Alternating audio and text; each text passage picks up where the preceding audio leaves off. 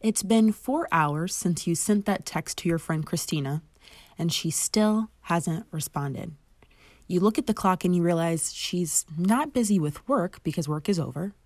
And she also definitely just updated her Instagram stories 3 minutes ago. So you grow increasingly frustrated as you realize it's the third time that she's done this in a week. But what are you supposed to do? How are you supposed to move forward? And if you are Christina in this situation, how can you stop being so bad at texting your friends back?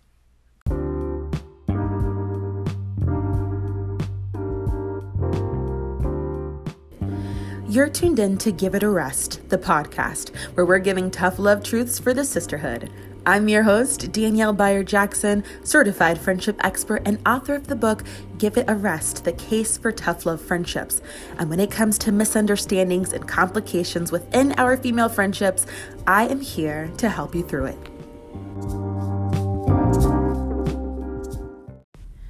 Let's first talk to the friend who's feeling a little neglected because her friends aren't texting back. A couple things to consider, and I'm just going to rattle them off. The first is it something that you need to extend grace to? You might be a big texter because it's convenient for you. It tends to be your go-to mode of communication, while your friend maybe sees it as a hindrance or very laborious and she has to slow down to text or she's forgetful simply because of the method of communication. That is a possibility. If that's the case, then perhaps one, either ask her straight up if there's a method that works better for her. 2, be observant. So instead of asking, just watch and see, what does she tend to offer up? Does she tend to initiate using voice notes or through Instagram DMs because perhaps she's on Instagram more than anything? But be observant in seeing what tends to work for her and meet her where she is. The second thing that you have to keep in mind is that people's lifestyles are very different. So ask yourself this: do you tend to be on your phone more and it's easier for you to text while she has very erratic hours at work? Or she, maybe not to your knowledge, is going through some life changes or different stressors that has her not tending to her phone and texts and friendship interactions as heavily? Is she a stay-at-home mom who's overwhelmed by tending to little ones all day and can't really find the mental capacity to pause and text you back because every moment is filled with wiping and changing and feeding and entertaining? These are things to consider because even though we are expecting a response at that particular time, is it possible that she cannot give at that same time? Logically, we know that makes sense. Intellectually, we understand the concept, but sometimes it's difficult for us to put in practice because not receiving that text back makes us feel a little neglected.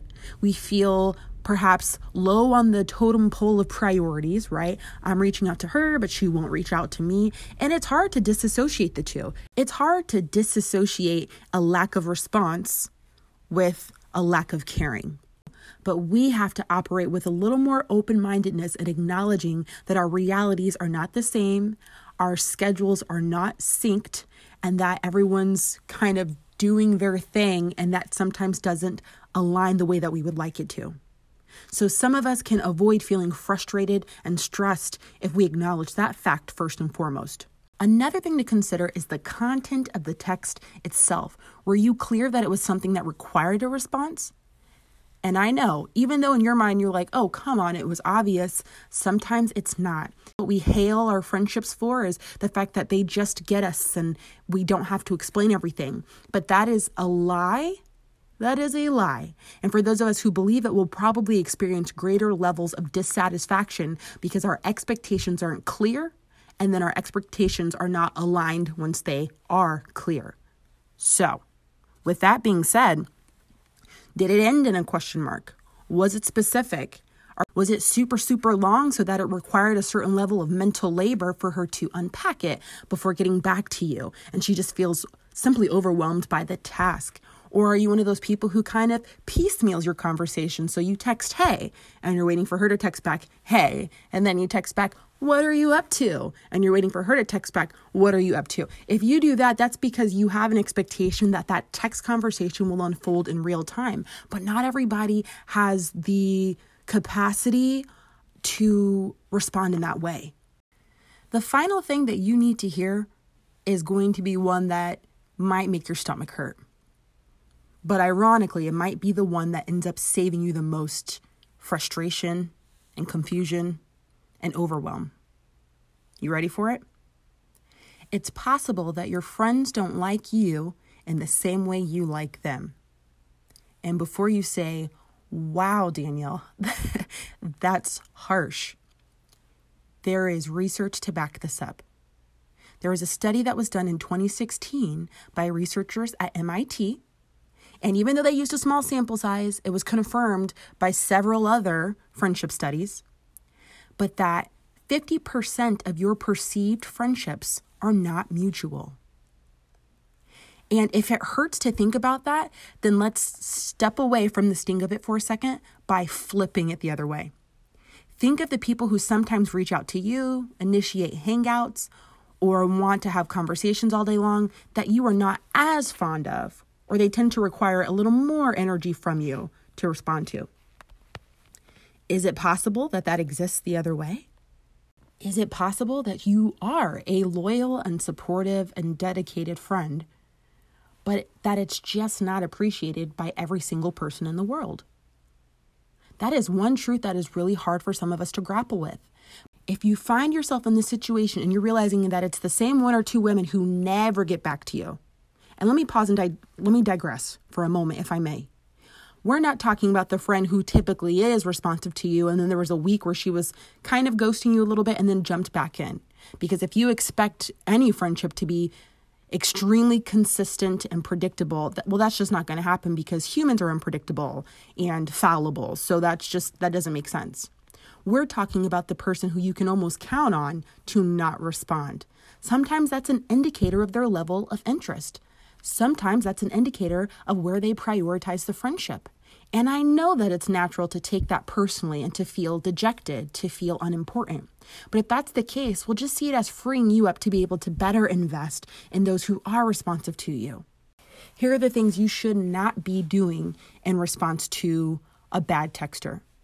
1, do not be passive aggressive. It is very tempting to reach out to a friend, have her not respond, and then when she finally does come around to want to do the same thing back to her. Number 2, don't tell them how rude they are. Now, I'm not saying that it isn't rude, and I 100% see how the perception of not being texted back is rude. I get it. But it also operates on the assumption that there was something about it that was intentional or malicious.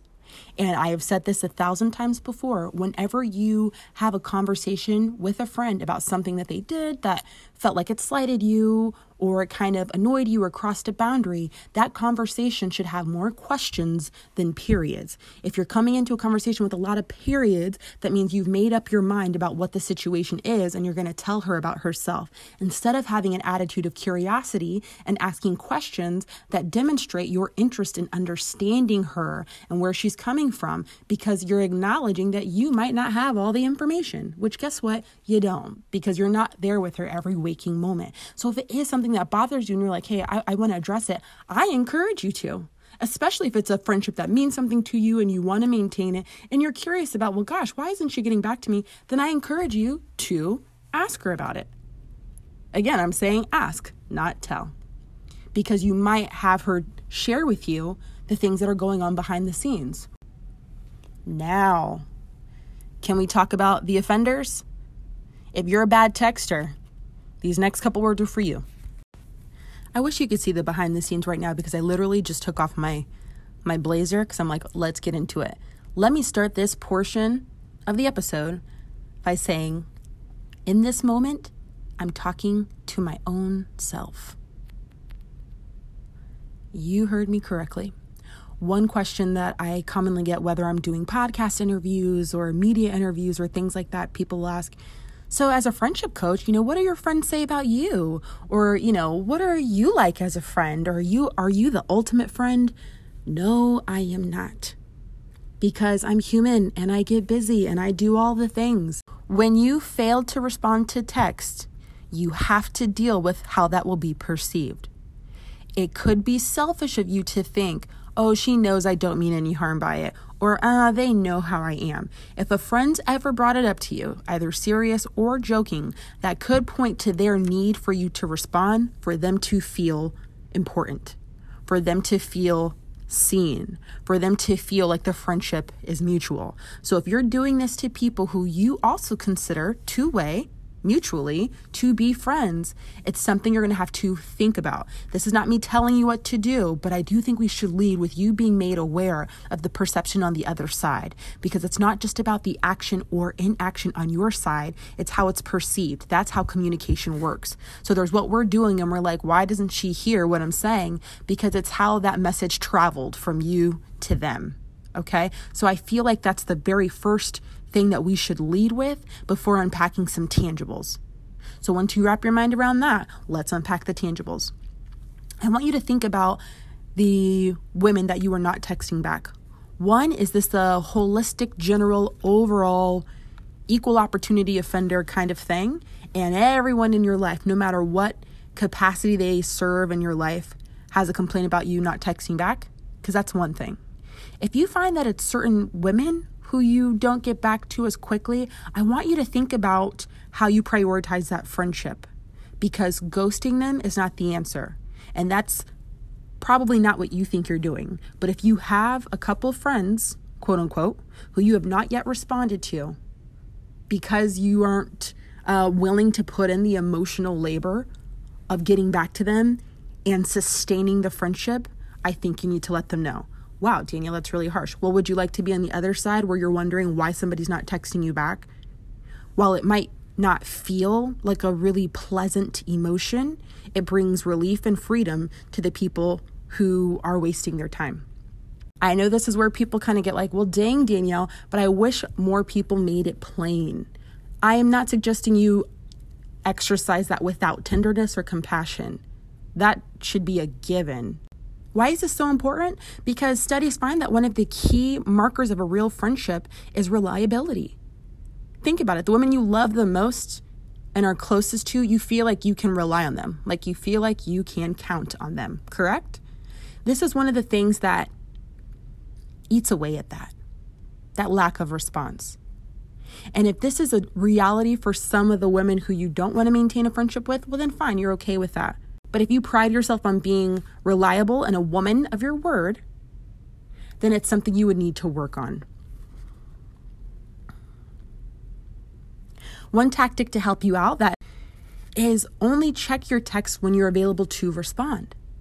Now, I've been guilty of this. My phone dings, I open it, I go into the text inbox, I read it, and I have a mental response, but then I don't get back to it immediately. Okay, now that goes to the message that I gave to the women who were listening earlier, but sometimes they don't make it plain for me that they even wanted me to respond. I'm grappling at what to say, and by the time my brain starts churning, the baby started crying, or I got another email and I got distracted. That happens, and that's fine. So I'm trying to provide us with some ways around that. And one tactical way could be to only open texts and respond to them when you have the time to do so. Leaving it as unread so you know to go back to it later, and you can do it all at once in the evening or whatever works for you. But if you're not content with being labeled a bad texter and you want to actively be better, then you've got to find something that works for you, if that's something that you've listed as a goal of yours. Are you better with scheduling phone calls? That way you can kind of intentionally take time away to fully engage in the conversation because the whole texting all day thing turns you off. But let people know what you prefer. Now, when it comes to setting boundaries, we talked about this in the last episode, I believe, about boundaries in general. Sometimes we're reluctant to do it because we don't want to seem like a prude. We don't want to be unlikable. We don't want our friends to think we're being rude. But we have to reframe the way we think of boundaries. Boundaries are us doing a favor for our friends because we're letting them know how to love us well. And remember, with reliability being one of the key markers of any real friendship, you might be threatening that. Just something to consider. So the overall theme here for both parties is to make it plain. Communicate what you need. Extend grace both ways. Adapt your expectations so you are not disappointed. Entertain the other person's reality. If I had to sum this entire episode up into a couple points, that would be it. So it's my hope that this helps those of us who are stressing because our friends are quote unquote awful people for not texting us back. Hopefully this gives you some insight and you understand that situation a little better. And for my fellow bad texters, hopefully this empowers you to know what you need to do to maintain your friendships, maintain your sanity, and maintain your reputation as a reliable person. And as soon as this podcast wraps, I want you to go and text your friends back.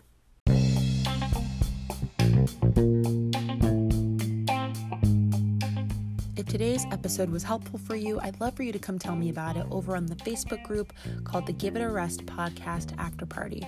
You can also hear me run my mouth and give other unsolicited advice regarding your friendships on Instagram at Danielle Byer Jackson, formerly at Girl Give It a Rest. So now I have switched my handle and would love to see you over there.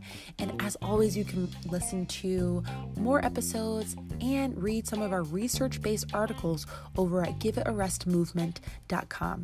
I can't wait to see you over there.